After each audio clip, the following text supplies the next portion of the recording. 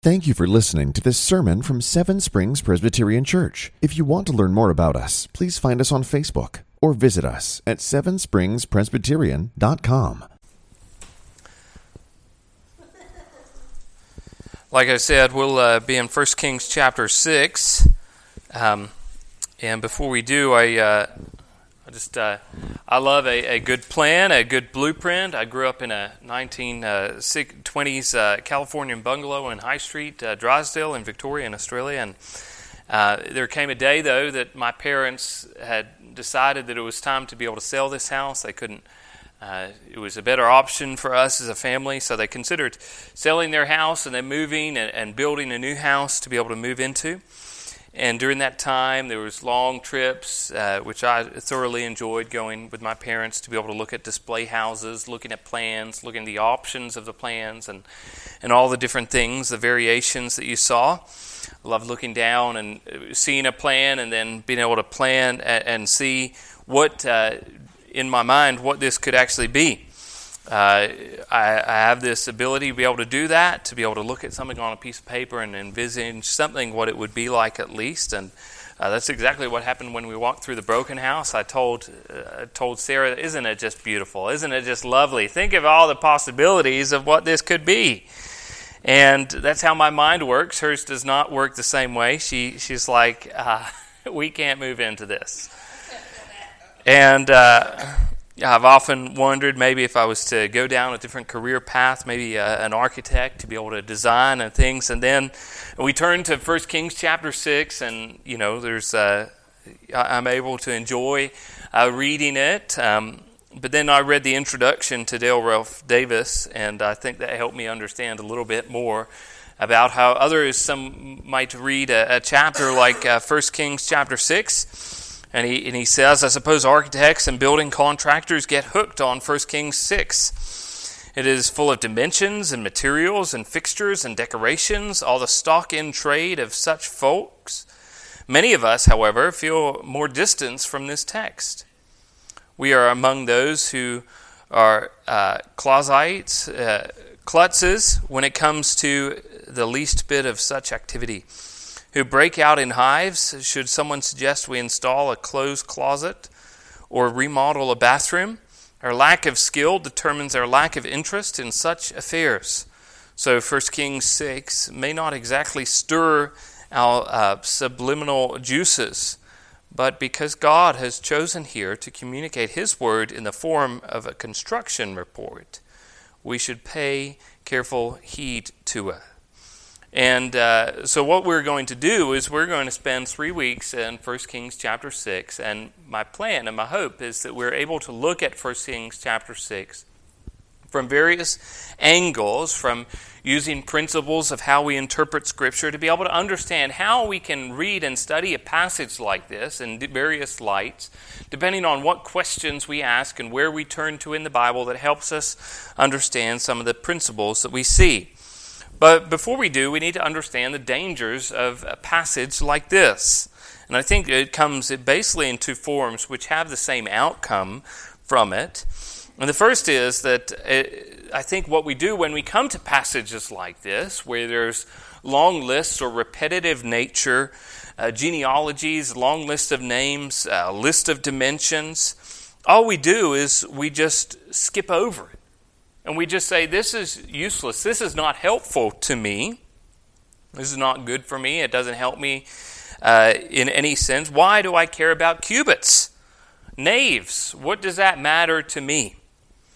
And I think the second is to do the opposite. Instead of skipping over it, you spend so much time trying to unpack the passage, to try and work out in all the details, trying to find some secret hidden code or mystery in the various references you see.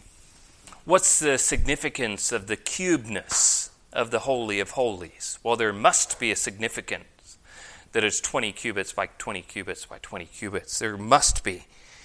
So why are there three levels? Well, we must interpret that in a Trinitarian sense. And what you try and do is then in the details, you try and unpack that. And I hope over the next 3 weeks, what we try and do is to study this passage, to look at this passage in the context of Scripture, not overemphasizing the details, but also not just mainly skipping over it.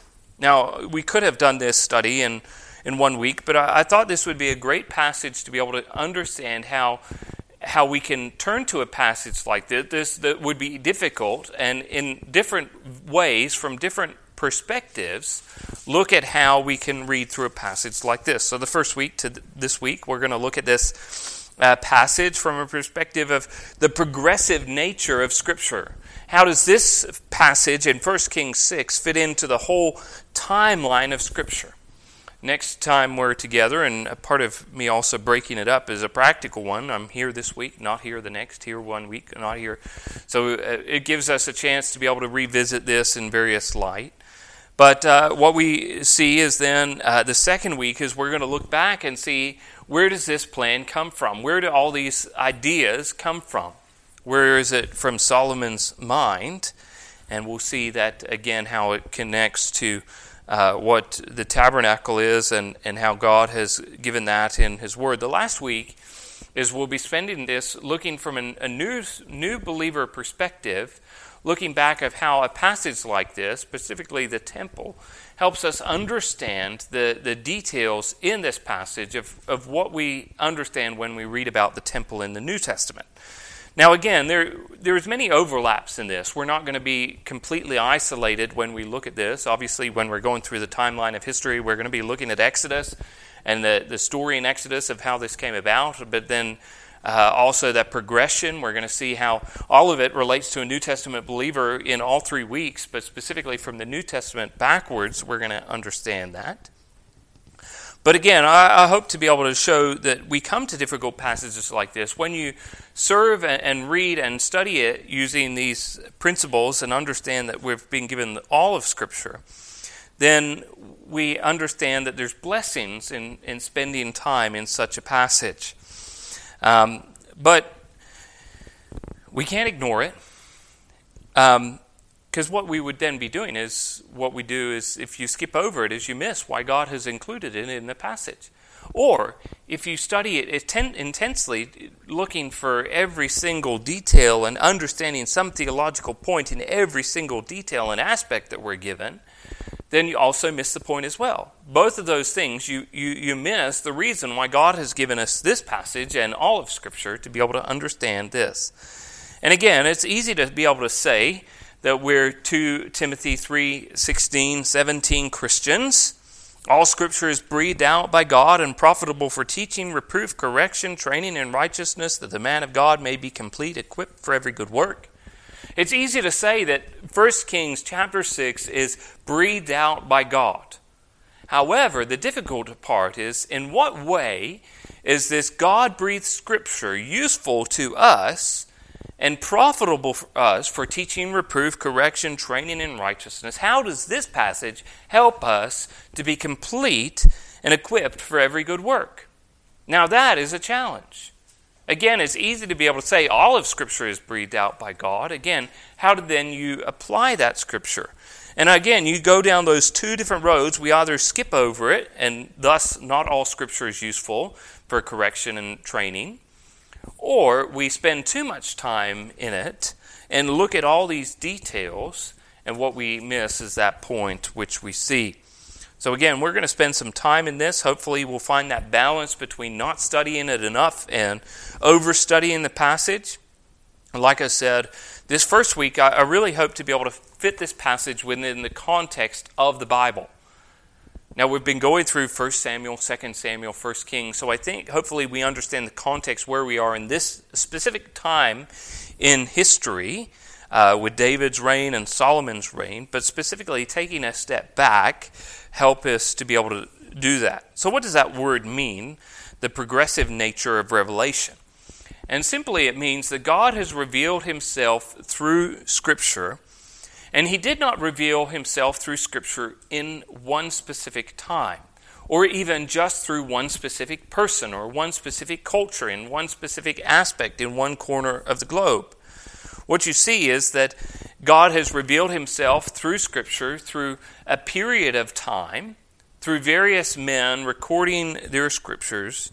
And what you see is that we're not told everything at one time, that we need Scripture to help us understand Scripture. Now, this is very important that we understand when we come to 1 Kings chapter 6, we don't get caught up in the details of 1 Kings chapter 6 and worrying about what cubits, how long cubits are, what they are, how many cubits are there in the length and the width of the temple, the height of the temple. Again, what's the significance of the cubeness of the... that isolates God's progressive nature of Scripture, his revelation. That says this is the only thing that God has revealed to us that we need to know. So I think that helps us understand that. And we even see that in this passage.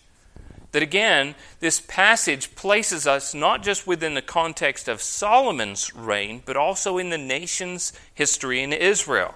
And that's what you see in verse 1. In the 480th year after the people of Israel came out of the land of Egypt, in the 4th year of Solomon's reign over Israel, in the month of Viv, which is the 2nd month, he began to build the house of the Lord.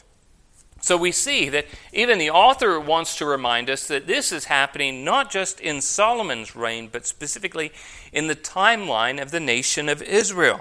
480 years after the people came out of Israel, and he places that within a big mountain. And what we see then is that introductory piece, that this is a huge, significant time in the nation of Israel. Now that number, 480, there's two main lines of thought when it comes to what does that actually mean, 480 years. And the importance of that is it dates then when Exodus happens. This year that we talk about when the temple was built is generally pretty concise to around 966 BC, roughly. Around that pinpoint time, David reigned from about 1010 to 970 BC. Solomon begins his reign in 970, 4 years into it, 966. Roughly, that number is pretty consistent across scholarly discussion. But the importance of this is 480 years before that. And that comes down to how you date Exodus. We discussed this briefly in our Sunday morning service, but there's two main lines of thoughts. The first is that it specifically is not necessarily the number of years, it's the number of generations. You notice that throughout Bible conversations or throughout the Bible, it's referenced in generations. You'll even read the beginning of Matthew. He breaks down the genealogy of Jesus into generations. And so the first line of thought is that if this is not 480 years specifically, it's 12 generations. 12 generations of about 40 years each. And that would be about, if it's not 40 years, but more like 25 years, which is probably more realistic. Those 12 generations would date the Exodus around 13th century BC. So 1225 or thereabouts. Now that lines up with the names of archaeological digs around that time, in that period of Ramesses and Pithom. Or the second option is it's literally 480 years. And that would mean that the Exodus is earlier or later, further away from 0 BC or 1 BC. And that would be 1446 BC. Now, I tend to think that it's 480 years literal. There's reasons for that. I think there's an overlap between that time and Joseph and dating and things like this. But again, if we get hung up on that specific date, then what we're doing is we're missing the point that here the author is placing this event of building the temple within a very significant event. 480 years ago, we left Egypt. Now the house of the Lord has been built. This is another mountain that we have reached. It's a huge moment. This is how it was stated in Exodus 12. Again, that people lived in Egypt for 430 years. At the end of 430 years, on that very day, all the hosts of the Lord went out from the land of Egypt. Again, it was a pinnacle point and a reference in that point. We were slaves at this point, and now we are free. Exodus chapter 12. And now we jump 480 years later, and we have this huge, important milestone in the nation of Israel. Why is this such a big deal? Well, because it was a big deal because God was not merely bringing his people out merely just to be free from slaves from Egypt. He brought them out to be able to be true worshipers of God, and specifically to worship God in his specific manner, in his specific place. In Deuteronomy 12, it clearly points out, you shall seek the place that the Lord your God will choose out all of your tribes to put his name and mark his habitation there. There you shall go. Later in verses 8 to 11. You shall not do according to all that you have done here today, everyone doing whatever is right in his own eyes. For you have not as yet come to rest in the inheritance that the Lord your God is giving you. But when you go over the Jordan and live in the land that the Lord your God is giving you to inherit, and when he gives you rest from all your enemies around, so that you live in safety, then to the place that the Lord your God will choose to make his name dwell there, there you shall bring all that I command you, your burnt offerings and your sacrifices, your tithes, your contributions that you present, and all your finest vow offerings that you vow to the Lord. So here we see that it's very clear that God brings them out, that they're free, but they're not free from their enemies. They've still got enemies that come in and oppress them. That's what happens during the conquest. That's what happens during the time of Judges. That's what happens during the time of Saul and the time of David. All of these times they've got enemies. They're free, but they're still not living in peace, in harmony. And that was a part of the promise, that God would give them a land as an inheritance, but also that they would have peace, that they might be able to worship God appropriately. That they would be able to come to this place that the Lord God chooses, to make their offerings, to worship God. And throughout Deuteronomy, this place that God chooses is very clear. That God wants to dwell in the midst of his people. It's not just some temporary deal that God wants to do. He wants to show the permanence of how he wants to dwell with his people forever. It's not merely just being free. It's not merely just entering into the promised land. It's entering into a promised land that God protects them from their enemies. That's exactly what we saw in 2 Samuel chapter 7, another mountain.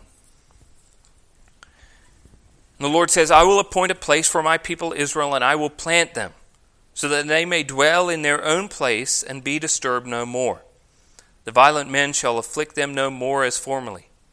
From the time I have appointed judges over my people Israel, and I give you rest from all your enemies, moreover, the Lord declares to you, the Lord will make you a house. Again, it's not merely just living in a land. God wants to be able to have them in a land where they would have peace on every side. Rest from their enemies. Not only just saved from slavery, but saved to be able to find rest in God who dwells with them. So we understand that this then is a huge, significant event in the nation of Israel. This huge historical marker. But also notice something here that we need to grasp our minds around, is that here it's called specifically the Lord's house, God's house. That God is going to dwell in the midst of his people, in the midst of the house. And I think here you see a very important aspect of our theology of God. When we think about God, how God is to reveal himself in the Word, we see that he's infinite, he's eternal. That means he's not able to be found specifically in a time or a place like we are. He doesn't have a body like a man. That he made creation. Therefore, he is greater than all of creation. We'll see this as Solomon dedicates the house in later chapters, but the chronicler puts it in 2 Chronicles chapter 2. The house that I am to build will be great, for our God is greater than all gods. But who is able to build him a house, since heaven and the highest heaven cannot contain him? Who am I to build a house for him, except as a place to make offerings before him? So here, the principle is God is eternal, infinite, great. God, the heavens can't even contain God. Then why would God come and dwell in a house? This is exactly what we see in Acts chapter 17. And the God who made the world and everything in it, being Lord of heaven and earth, does not live in temples made by man, nor is served by human hands, as though he is in need of anything, since he himself gives to all mankind life and breath and everything. So here again we see that principle that God is greater than all things. He does not need a temple. He doesn't need a temple made by man. He doesn't need anything. We need him. He's the one that gives life and breath. But what you see here is an important principle of God relating to his people. Voluntarily condescending down to us, as the Westminster Divines put it. That here God comes to be able to dwell with his people. He comes to be able to live in a house. Now that does not negate the first. God does not change. But what he does is he relates to us. Now the second part of, and where we'll be spending the rest of our time, is really how we see this throughout all of history. So I'm going to read the passage from verses 2 to 10, and then we'll look at how it fits within the timeline of Scripture. What we see here in 1 Kings chapter 6, verse 2 to 10. The house that King Solomon built for the Lord was 60 cubits long, 20 cubits wide, and 30 cubits high. The vestibule in front of the nave of the house was 20 cubits long, equal to the width of the house, and 10 cubits deep in the front of the house. And he made the house windows with recessed frames. He also built a structure against the wall of the house, running around the walls of the house, both the nave and the inner sanctuary. And he made side chambers all around. The lowest story was 5 cubits broad. The middle one was 6 cubits broad. The third was 7 cubits broad. From around the outside of the house he made offsets of the wall in order that the supporting beams should not be inserted into the walls of the house. When the house was built, it was built with stone prepared at the quarry, so that neither hammer nor axe nor any tool of iron was heard in the house while it was being built. The entrance for the lowest story was on the south side of the house, and one went up by stairs to the middle story, and from the middle story to the third. So he built the house and finished it, and he made the ceiling of the house of beams and planks of cedar. He built the structure against the whole house, 5 cubits high, and it was joined to the house with timbers of cedar. So what we see is just the outline of the exterior aspects of the temple. If you were to look at the temple from the outside, what would you see? And this is exactly what you would see. The main center core with a porch or a nave on the front, with a building that goes around the side, with stepped levels, so that the lowest level is the lowest, 5 cubits wide. The next level rests on a stepped stone, so it goes to 6 cubits wide. The third level rests on the next step. Now we'll see a video in coming weeks of what this looked like. You can even just look it up online. There's many different videos of what it looks like.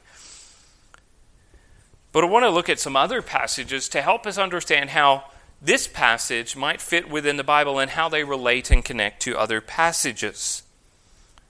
And that helps us unpack what we see in this passage to help us understand that message that we see again. How can we turn to a passage like this and help the whole Bible understand a passage like this? The first we're going to turn to is Genesis chapter 6. Now it might seem a strange passage to be able to turn to, but specifically you have instructions from God to Noah to be able to build an ark. Again, we see similar models, similar things, similar principles. And again, even just reading through it. God tells Noah in verse 13, I have determined to make an end to all flesh, for the earth is filled with violence through them. Behold, I will destroy them with the earth. Make yourself an ark of gopher wood, make rooms in the ark, and cover it inside and out with pitch. This is how you are to make it. The length of the ark, 300 cubits. The breadth, 50 cubits. The height, 30 cubits. Make a roof of the ark and finish a cubit above. Set the door in the ark in its side. Make it a lower, second, and third decks. For behold, I will bring a flood on the waters upon the earth to destroy the flesh, in which the breath of life under heaven. Everything that is on the earth shall die. But I will establish my covenant with you, and you shall come into the ark, you, your sons, your wife, and your sons' wives with you. Now, I'm not trying to then make a one-to-one correlation that here we see the ark and here we see measurements. How do these measurements fit inside the measurements in 1 Kings chapter 6? I'm not even trying to make a connection between why there are 3 levels on the outside and 3 levels in the deck. But what I think is, if you look at this broadly, what you see is you can see similar pattern. That is, God tells to be able to build something. They build it out of wood. They cover it with a certain substance. Here in the temple, they'll cover everything with gold. After covering things with gold, then someone goes in to be able to dwell there, and we see something here. And what we see here is the home for man, to be able to save mankind, is merely just an ark, wood covered in pitch. The house in which God is to dwell is a house of great splendor and might.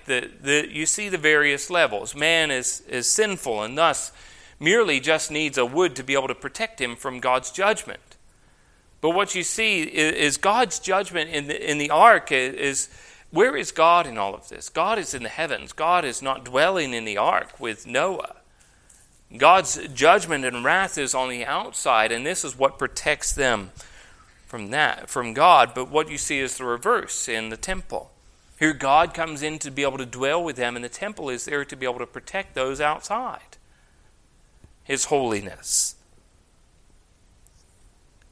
That here the man and creation go inside the ark, and that home fit for God's creation, but it's not fit for God.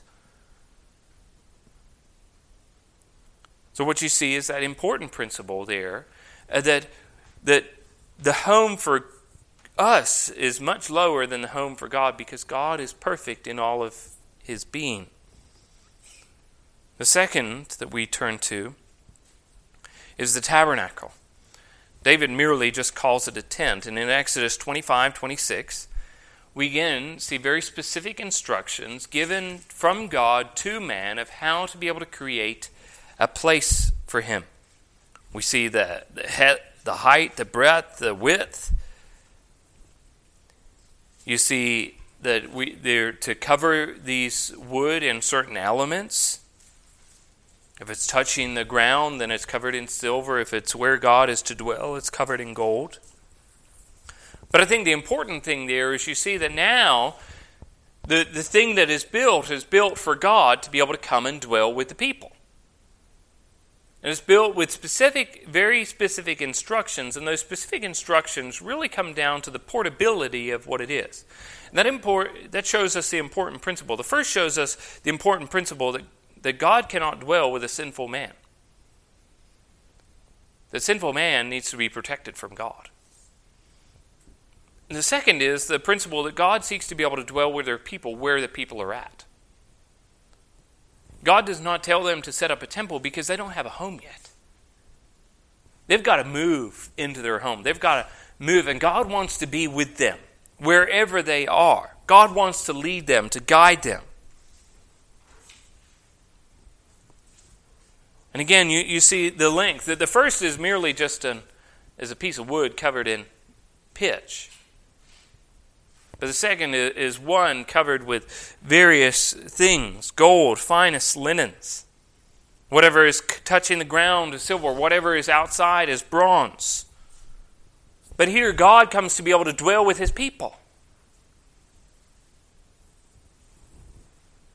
And then what you see then is in 1 Kings chapter 6, is that Now we see the important principle that God comes to dwell for his people, not merely just temporarily, not merely just moving. There's a permanence to how God wants to be able to dwell with them. That here you see the size increase, the splendor increase. And then you go forward and you see Ezekiel chapter 42 and 43. What you see then is the temple gets even larger, even grander. It expands. But all of this is leading to Revelation chapter 21. When again we see another dimensions of God giving instructions. In verse 15 it says, "And the one who spoke to me had a measuring rod of gold to measure the city and the gates and the walls. The city lies foursquare, its length is the same as the width. And he measured the city with his rod. 12,000 stadia, the length of the width and the height are equal. He also measured its wall, 144 cubits by human measurement, which is also an angel's measurement. And the wall was built of jasper, and the city was pure gold, and like clear glass. The foundations of the wall of the city were adorned with every kind of jewel.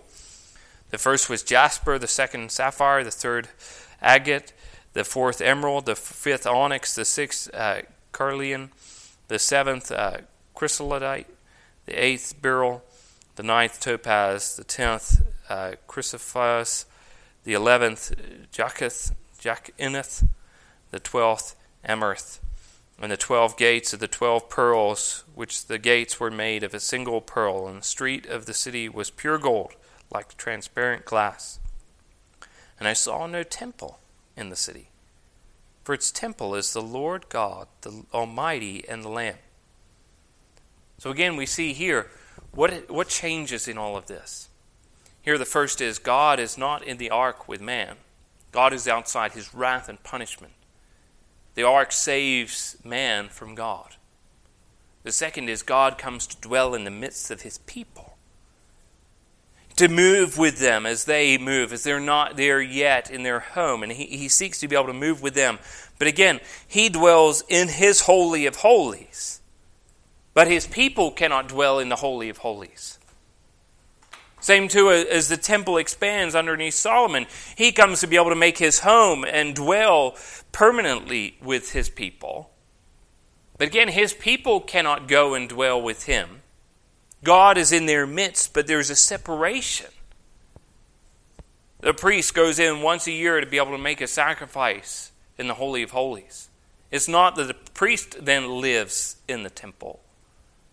Even you see that separation in the temple between the outer rooms, that there's no post that goes inside the holy sanctuary. All the things that are common outside are separated from what is holy and pure on the inside. As Ezekiel envisions this temple, as Revelation picks up on the squareness of this temple and seeing this, that here what it is, there's no temple because God's people are holy and God is holy. There's no separation between God and man because God has redeemed and sanctified and purified his people. So what we see is we turn to 1 Kings chapter 6, we need to understand the important part. This is a piece of the puzzle, but it's not the whole puzzle. We need to understand that this glorious truth that God comes to dwell with his people, but there's a separation between God and his people because of their sin. But that's not the plan. The plan is not merely that they dwell close to each other, but God dwells with his people and his people dwell with God. And God is going to make a way to be able to dwell with his people. That we see this man-made thing, and if we get caught up on the man-made thing, we don't understand why God told the man to make the thing. That is merely a shadow of what is to come, that glorious truth.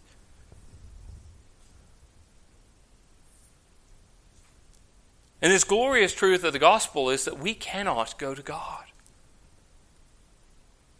So what does God do? God comes to us. God makes a way for us. is what the author of Hebrews picks up time and time again. But he says in chapter 8, now the point that we are saying is this: we have such a high priest, one who is seated at the right hand of the throne of the majesty in heaven, a minister in the holy places, in the true tent that the Lord set up, not man. For every high priest is appointed to offer gifts and sacrifices, thus as it is necessary for a priest also to have something to offer. Now if he were on earth, he would not be a priest at all, since there are priests who offer gifts according to the law. And they serve a copy and a shadow of the heavenly things. For when Moses was about to erect the tent, he was instructed by God, saying, see that you make everything according to the pattern that was shown to you on the mountain.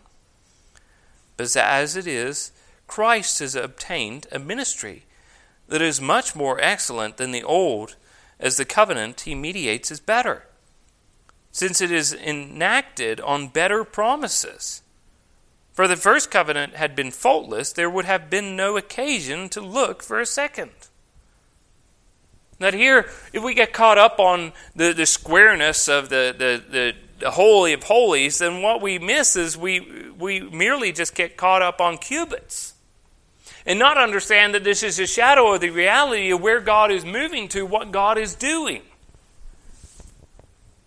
That God comes down as the great high priest to be able to dwell amongst his people, to tabernacle amongst his people.